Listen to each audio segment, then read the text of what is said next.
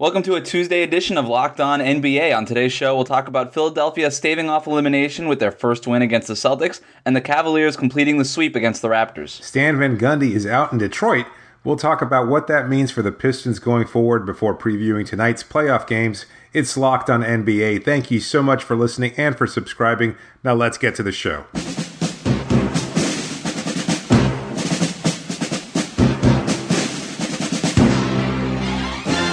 You are Locked On the NBA, part of the Locked On Podcast Network. All right, let's do this. Welcome to Locked On NBA, your daily NBA podcast. My name is Wes Goldberg. I'm a credentialed writer covering the NBA for the Step Back, and you can find me on Twitter at WC Goldberg. And I'm David Ramil, a credentialed NBA writer who's covered the league at large for SB Nation and Fansided. And you can follow me and my writing on Twitter at DRamil13. On today's show, we'll talk about the changes in the Pistons front office and look ahead to some possible elimination games tonight. But let's start with Philadelphia's win over Boston. Entering Monday down 3-0 in the series, the 76ers beat the Celtics 103-92 and will survive for at least another couple of days in the playoffs. Brett Brown opted to replace Robert Covington with TJ McConnell in the starting lineup. And David, I'd say that move paid off. Yeah, McConnell, you could argue, probably has outplayed Ben Simmons for most of the series. He looked like he's just always contributing a spark of energy. He gets into the lane. He's active as a rebounder despite his diminutive height. He's just a much more energetic player. And, that kind of spark is what Philadelphia was looking for because, quite honestly, they just did not have an answer for a Celtics team that's lacking their two best players in Kyrie Irving and Gordon Hayward. So despite that, they completely outclassed the 76ers, who looked so dominant against Miami in the first round of the playoffs. But McConnell, to his credit, has just been really, really effective and had a really good night tonight against the Celtics. Yeah, starting him, I guess Brown opting for somebody a little bit more mobile to chase, Marcus Smart and Terry Rozier around. Robert Covington has, had a tough, not only this series, but just the postseason in general. He was a non-factor against Miami. He's been a non-factor against Boston. Just a tough postseason for Robert Covington. McConnell, in the first round for the Sixers, Brett Brown was opting for Markelle Fultz as his point guard off the bench. McConnell quickly leapt him in the pecking order, proved that he's capable of playing playoff minutes, and now he's even leapt Robert Covington in the starting lineup. McConnell finishing with 19 points, 7 rebounds and 5 assists, a really nice box score for him, and was kind of the guy at the podium at the end of the game. But I thought it was a really good move by Brett Brown to put him in there, not only for the offensive purposes, but again for those defensive purposes, just making that starting lineup a little bit more nimble, able to chase those guys around the 3-point line. Boston likes to shoot a bunch of 3-pointers, and they took 32 tonight. But overall, I thought Philadelphia did a really nice job, David, of controlling time of possession, and I thought that was what that's what won them the game. They took 94 shots compared to Boston's 75. That really gets back to what Philadelphia wants to do in terms of dictating the speed and tempo of the game, and they did that. I mean, they were running after makes and misses. They were basically playing a 7 seconds or less offense. Getting shots up very early in the shot clock and making Boston working for their shots on the defensive end. Yeah, I guess you could say there was a hint of desperation about this 76ers team facing elimination. Clearly, there's no other time other than tonight to try and pull out all the stops. So it was clear that they needed to do something, and they really did respond pretty admirably, to be honest with you. Now, I know that some Celtics fans have already talked about the free throw disparity. I guess in particular, it wasn't that glaring. They actually both shot 26 free throws in the night, but there was a stretch there in the second quarter where Philadelphia really took a number of free throws, and that was really the deciding factor where they were able to pull away there. So I think that kind of ties into your observation regarding the control time of possession. They shot a lot, got to the line perhaps a little bit more, or at least in key moments during the game, and in that sense were able to take away some of Boston's key players. A guy like Tatum, who's been so sensational as a rookie, got into foul trouble early, he didn't get too engaged. He did finish with 20 points and 7 of 16 shooting, 2 of 6 from 3-point range. And you look at that, that's a pretty solid overall night. And yet it was never really that kind of impactful. Like, it was a quiet 20 points, and Al Horford only 10 points. guys like Rozier, who has been so spectacular during the postseason, finishing with just 11 points. It just seemed like they could never really get engaged. So I guess it was a combination of the defense, that controlled pace on Philadelphia's end, and also some timely buckets from Philadelphia. I mean, 103 points isn't a high-scoring night, but considering how Boston has managed to really slow things up during the postseason, it was a pretty good shooting night for Philadelphia. Yeah. Number one defense during the regular season, too. I mean, that's nothing to sneeze at. And look, to your free throw point, I mean, Philadelphia was just aggressive attacking the basket, too. I mean, 52 points in the paint compared to just 30 for Boston. They dominated in the paint. And some of that, of course, is Joel Embiid and his just general presence. But overall, I mean, you had a guy like Dario Saric who made a point to not so much shoot a bunch of threes as he has kind of been relegated to. He's been basically a stretch four, but he only took 3 3-pointers in the game. But he took 17 field goal attempts. Took time to put the ball down and get to the basket. Now, while the Sixers managed to extend their series, the Raptors didn't have such luck. Dwayne Casey came out with a new starting lineup going small with Serge Ibaka at center, but the Cavs exploited that immediately, and that sent Toronto into a free fall as the Cavs blew them out 128-93, and ending the series. Cleveland is moving on to the Eastern Conference Finals, and Toronto just didn't put up much of a fight in that series, in that game. In that game or in the series? Come on, I think you can really make that point. Well, in the series, game one of the games went to overtime. LeBron won another one in a buzzer beater. There was games there that were Toronto had a strong performance. We got to give them a little bit of credit, but overall, Cleveland decidedly won the series. I think that's pretty clear. And on a night like tonight, it just seemed like it became so daunting a task to try and knock off this Cavaliers team that when they seemed so engaged early on, Toronto just couldn't find a way to answer. I know Cleveland shot particularly well. LeBron was having his most effective kind of game, where he's really controlling who gets shots when. He really sees things a step faster than everybody else. And that just... Toronto had no response for it, but then all of a sudden you get J.R. Smith shooting from the corners. He seemed like he was practically unstoppable there. What did he finish with? He made all 6 of his shots, 3 of which were 3-pointers. He finished 15 points in that game. It wasn't a huge night, but again, he had 29 really effective minutes. But they just seem so precise, methodical, and Toronto just completely discombobulated there. Didn't have any response. They were looking for answers, and I know you and I have talked about this before, how Dwayne Casey's been outcoached by Ty Lue, and I think you could say that that's been the case even in this deciding game as well. I mean, Casey, 100%. Has gotten a lot of attention as a potential Coach of the Year candidate, considering what happened during the regular season. I don't know that this is going to impact it, obviously, because I think voting's already been completed. But at the same time, he just didn't seem like he understood the nuances of how to respond to Ty Lue's rotational changes. When things were going bad, the change to the starting lineup. A little too late. I mean, I don't know. Maybe the Ibaka thing didn't even work. I mean, that was his adjustment. It was a terrible adjustment. It was bad. They were worse off with Ibaka at center than they were with Valanciunas and Ibaka. What could you have done it differently? Go with maybe Pascal Siakam in the starting lineup instead? I think you either go super small with Siakam and Anunoby, or you play Valanciunas, who Ibaka came in, right? Yeah. And he started at the 5, and then they played Anunoby at the 4, right? And Cleveland immediately was like, "Oh, dinner time! This is great!" And they just attacked him in every single pick and roll, and Ibaka simply could not keep up, which is surprising to me because Ibaka is a veteran NBA player. He knew. I mean, how could you? If you're the Raptors, it's either Dwayne Casey's fault or Ibaka's fault. I'm not sure, but how could you not know that they're just going to run you through a pick and roll over and over and over again and test that as soon as they see that you're playing center? Right. And he was just unprepared for it. He just was behind every single play.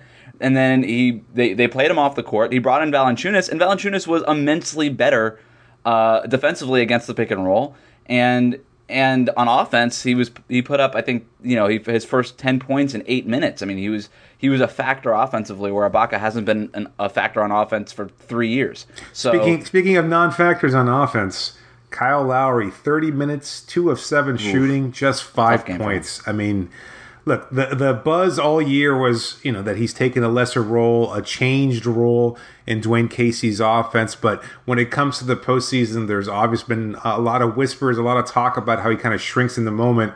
This didn't help. This was a bad night. And I guess you could say a lot of that was due to Cleveland's defense. But to only take 7 shots, to only hit 2 of those, we're going to hear a lot of those rumors again. And I wonder if it's at this point in time where we start looking at Toronto's roster and looking at what needs to change. And maybe Kyle Lowry is that one piece that needs to move on, that they need to move on from. And I don't know that they can, considering his overwhelming salary and his age at this point in his career. He's just not exactly the kind of asset he once was.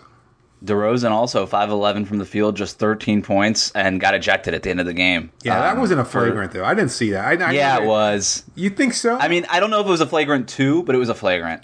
I didn't see a wind up. Hit him right in the up. face, and he lost his contact. Oh, okay. Well, yeah. As somebody who wears contacts, I know that that's kind of disconcerting. But at the same time, I didn't see a major wind-up. Inconvenience. Yeah, I didn't see a wind-up. I didn't see a wind-up. Flagrant 2 is excessive. A flagrant, though, I mean, he hit him over the head. Sure. I was okay with the flagrant, but I see your point. Not a flagrant 2.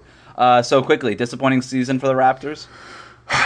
Yes, it was always about the postseason with them. To set a franchise record in wins means nothing. They got some nice key pieces there, but to kind of face LeBron James and crumble once again before his might, it obviously leaves a really bad taste. None of those 60 wins matter at all. I don't see how, if you're a Raptors fan, that you're excited about how this season ended. I mean, You've got to be just your head's down and you're disappointed. Tough for the people in Toronto. I thought the Raptors were a better team going into the series, but that was clearly not. It didn't matter. It was not the case. No, it wasn't. Toronto could face some coaching questions as they search for answers this summer. But Detroit already made a decision to let their head coach go. We'll talk about that next. But first, a quick reminder to make sure that you're subscribed to Locked On NBA to get the podcast every day. Think of it as your bite-sized briefing for the most important stories around the league. And keep it here for daily updates on everything going on in the NBA playoffs. So subscribe to Locked On NBA on iTunes or your favorite podcasting app, the Locked On Podcast Network, your team every day. We'll look ahead to tonight's playoff games, but let's go to Detroit, where the Pistons have decided to part ways with Stan Van Gundy after 4 seasons. Here's Matt Shook of Locked On Pistons with more. Hey, this is Matt Shook of Locked On Pistons. But after a month, it finally happened. Stan Van Gundy was fired Monday by the Pistons as coach and president of basketball operations, with a rather strange press release by the team, where Tom Gores, the owner, and Stan Van Gundy, he said, Tom Gores, that Stan wanted to return. Quote, Stan is a competitor and he wanted to finish the job, Gores said. Not quite sure exactly why Gores needs to be pointing that out. I don't know if that's a dig at Stan Van Gundy or if that's trying to make him look better. It was a strange way of putting that. After 4 years, with 1 year remaining on his contract, Stan will not be coming back. Van Gundy's 4 years featured a rapid ascent to the playoffs in year 2 after taking over a franchise stuck in the mud, but the last 2 were obviously disappointing seasons, hindered by reckless free agent misses and draft night head-scratchers, most notably taking Luke Kennard over Donovan Mitchell last summer as Mitchell began to, it looks like a starring career that he's going to have with the Utah Jazz, and that one spelled the end of the Stan Van Gundy era. We may never know what happened in the days of California meetings between Gores and Van Gundy that dragged out recently, and why did they drag out so long is the biggest question probably on Pistons fans right now on the minds, but Adrian Wojnarowski of ESPN reported that last week that Gores wanted Stan Van Gundy to stay on as coach but retool the front office structure. But they weren't able to reach that agreement, nor were they able to get into any extension that Stan Van Gundy was likely pining for with only 1 year left on his deal. So Dan will collect $7 million and probably have his pick of television jobs, as he's a engaging and compelling personality in front of the microphones. All told, it'll probably be better for him than a lame duck year under a new boss that didn't hire him. So the Pistons joined the coach and executive searches nearly a month after their season ended. Again, why did that take so long? Names like Steve Clifford, Mike Budenholzer, or former Piston Jerry Stackhouse figure to be tossed around in terms of coaching candidates, although this job certainly ranks below division rival Milwaukee in the pecking order of openings, and you can draw your own conclusions as fans and coaches out there about where the Pistons fall in terms of some of these other ones, like the Charlottes or maybe the rebuilding teams such as Atlanta that still have openings as well. Woj of ESPN also reported that former Arn Tellen client Brent Barry could be involved in the new front office as well. Former Pistons star Chauncey Billups was also attached to the team's front office in a report from Mark Stein of the New York Times earlier this year in January as potentially part of the revamped front office for the Pistons and his former team. The team will move forward with a potentially awkward and injury-prone core of Blake Griffin, Reggie Jackson, and Andre Drummond with little salary cap flexibility and almost assuredly no first-round pick next month. But if there's one thing we can guess about Gores, a Malibu resident who has gravitated more to his glitzy life in California than his Michigan background, it's that he's probably going to want to make a splash. Based on his bidding of Van Gundy away from the Warriors 4 years ago and his at least approval of the Griffin trade this year, he'll be hoping to make that big splash and get the Pistons out there and in a winning position, and especially in the newspapers and on Twitter right away, and hopefully back in the playoffs as quickly as this year. And we will see how that works out for the Detroit Pistons down the road, again, who have fired Stan Van Gundy as coach and president of basketball operations. This is Matt Shook for Locked On Pistons. Thanks for listening. As Matt said, Van Gundy was both the head coach and the president of basketball operations, so this was very much an overhaul for the Pistons as they seek to go in a new direction, David. Yeah, it's not easy to maintain both roles there. I think you're starting to see that that's not the case anymore. I think those days are long gone where a coach can be responsible for roster decisions at such a level because you don't have that kind of different perspective. You need somebody in the front office to work in conjunction with the coaching staff, no doubt, but at the same time to be able to kind of stay a little bit aloof from the day-to-day interactions with players and say, you know what, this is a person that fits best on our team, that helps maximize the talents of everybody else. And then it's up to the coach to try and make the most out of those rosters that's been assembled. It doesn't always work. Clearly, it's a challenge at any level. But this, to try and combine both roles, too much for Van Gundy to handle. And, I think he's a fine coach. From what we understand, he tried to appeal to ownership to try and keep his coaching position and maybe, let go of the president of basketball operations role. But I guess owner Tom Gores wasn't having it and decided to move on from the Van Gundy era. Well, I mean, this is that whole, head coaching, president of basketball ops type of thing.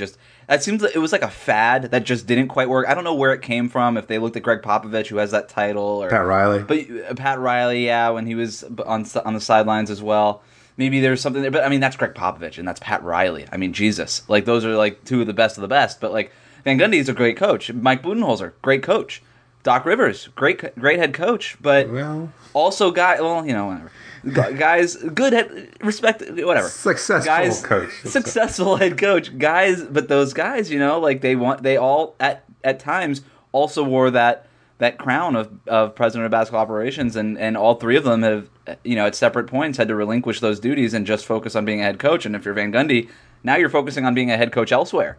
And we can go in a lot of directions with this. We could, Van Gundy, I think he'll get a job somewhere else. Clearly, I think he said that he won't coach anywhere else if he ever lost his position with Detroit, that he might effectively be done coaching in the NBA. Interesting. Yeah. Well, for the Pistons, I mean, look, they can change up their head coach, and quite frankly, that might be the only way to really change anything on this roster because they're kind of locked in, and especially after trading for Blake Griffin at the deadline, they don't have a lot of wiggle room. They're $17 million over the cap next season. They've got big contracts tied to Griffin, Andre Drummond, and Reggie Jackson. That's your trio going forward. It's kind of like fine. It's a fine trio. I don't know how far that gets you in the East, and I don't know how he busted on draft picks like Luke Kennard and Stanley Johnson. It just hasn't worked out with those other kind of fringe moves. Yeah, I mean the Johnson one. I don't know that anybody saw him as a bust early on. Like, he seemed like a pretty surefire bet considering his defensive tenacity and his NBA ready body, but he's just been so raw offensively. Like, he does lack polish as a scorer, so it's been difficult for him to watch, and he just hasn't grown over the last few years. You look at a guy who was chosen a couple picks afterwards in Justice Winslow, he's made that evolution, particularly in the playoffs. We saw a different side of him going up against the 76ers.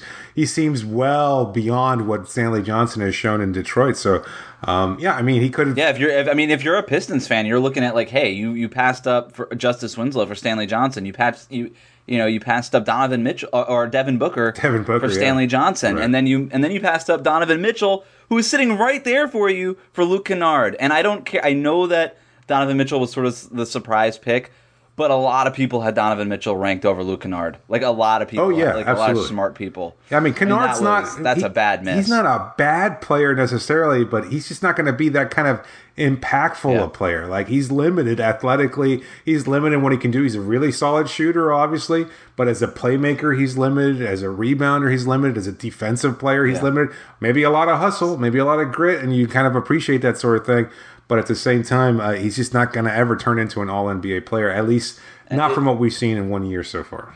And if you're the Pistons, I mean, you can't move Blake Griffin. That contract, I don't see how you do that. I saw some it's rumors. It's going to be tough to get off of the Reggie. What? I saw some rumors, that maybe they might try to move him to Oklahoma City, considering he's from Oklahoma, played collegiately there. Maybe they could try and package a deal for Carmelo Anthony. Nah, Presti doesn't do that. I don't see that either.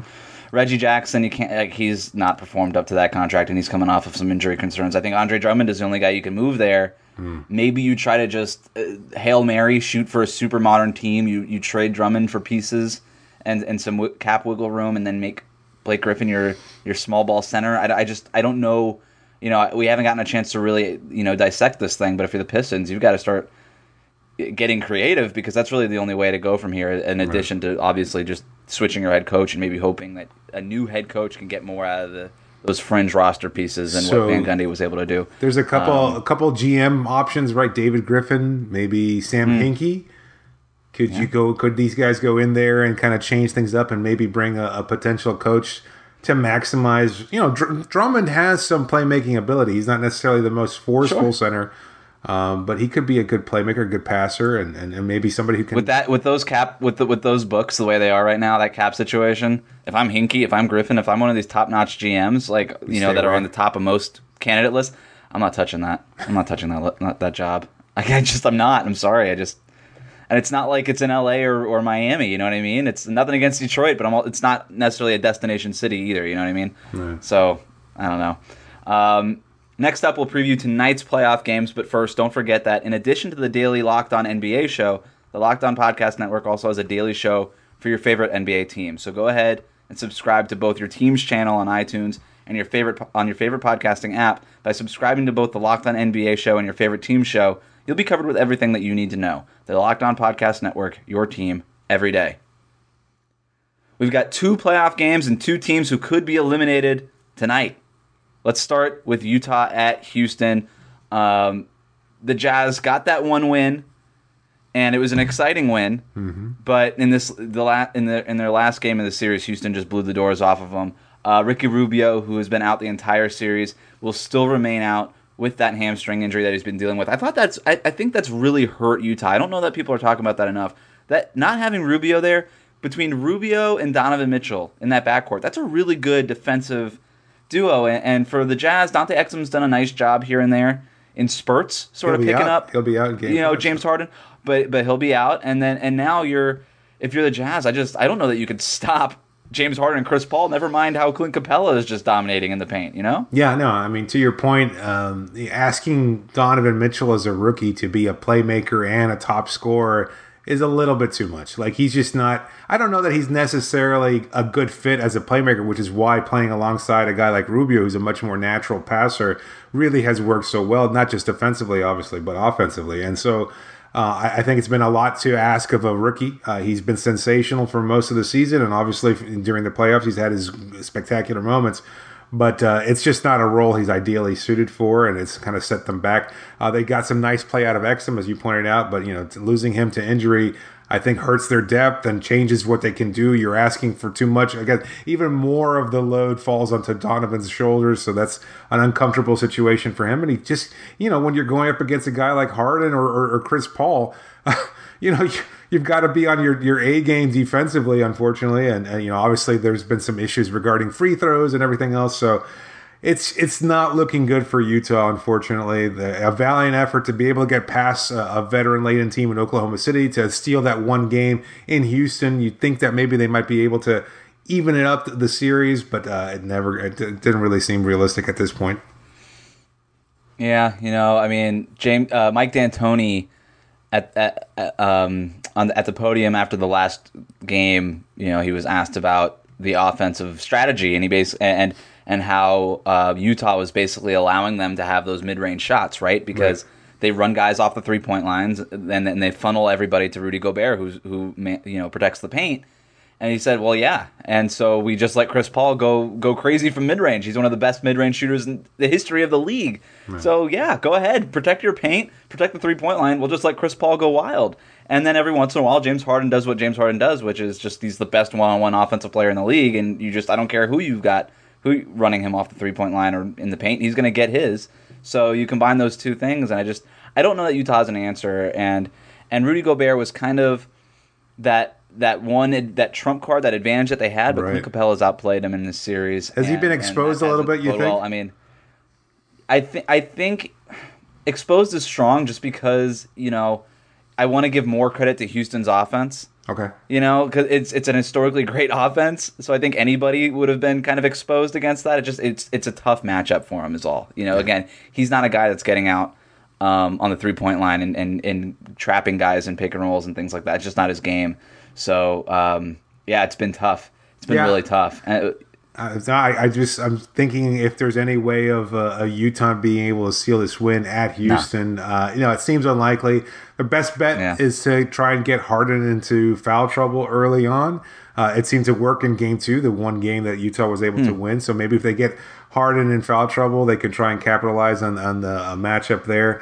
But Houston, to their credit, they've found different ways to win. They've ratcheted up their defense on occasion. They've let Harden and Paul cook, obviously. They've gone to Capella frequently inside. I mean, they've gotten key contributions from their role players. There's so many different weapons, so many different options for Houston. There's no way of knowing how they're going to beat you next. But the best option for a team like Utah is to obviously try and mitigate what Harden can do, and the best way of doing that is by getting him in foul trouble. So I could see an aggressive Mitchell trying to go at him early on and maybe draw a couple fouls, get Harden on the bench, and kind of throw off the chemistry a little bit from what Houston can do. Yeah.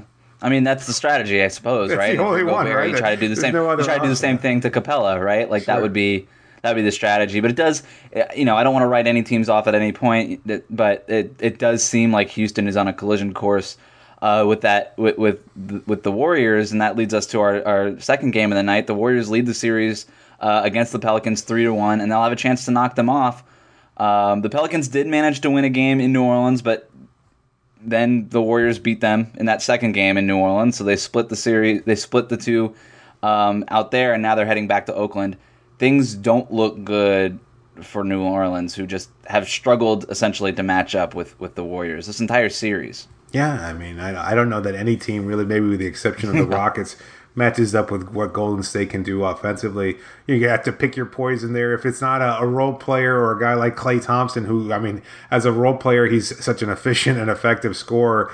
It's hard to kind of see him in that lower, lesser role. But, it's either him or a guy like Steph Curry or Kevin Durant. Somebody's always going to step up and have a huge game. And, there's only so much that you can do. They've also taken out Jrue Holiday. They've limited his impact, considering what the kind of series he had against Portland.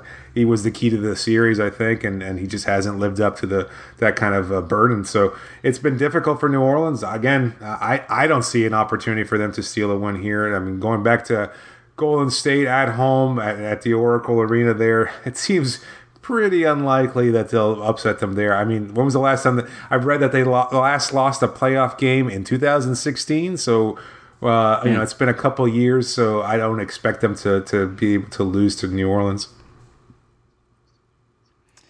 Yeah, I mean, the one game they lost, or the one game the Pelicans won this series was that second game after Curry returned, where he was a little rusty, and Steve Kerr was talking about how it's not the first game when you come back because you have all that adrenaline, but it's the second game you come back where you struggle the most with that injury.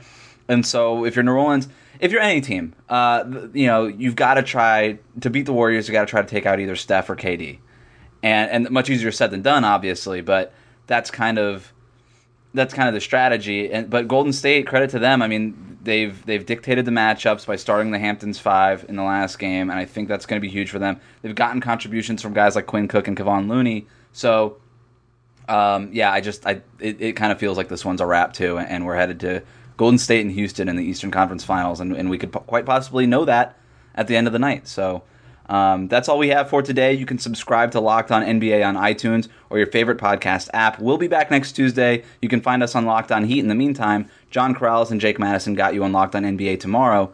Thank you for listening, and thanks for joining me, David. You got it, Wes.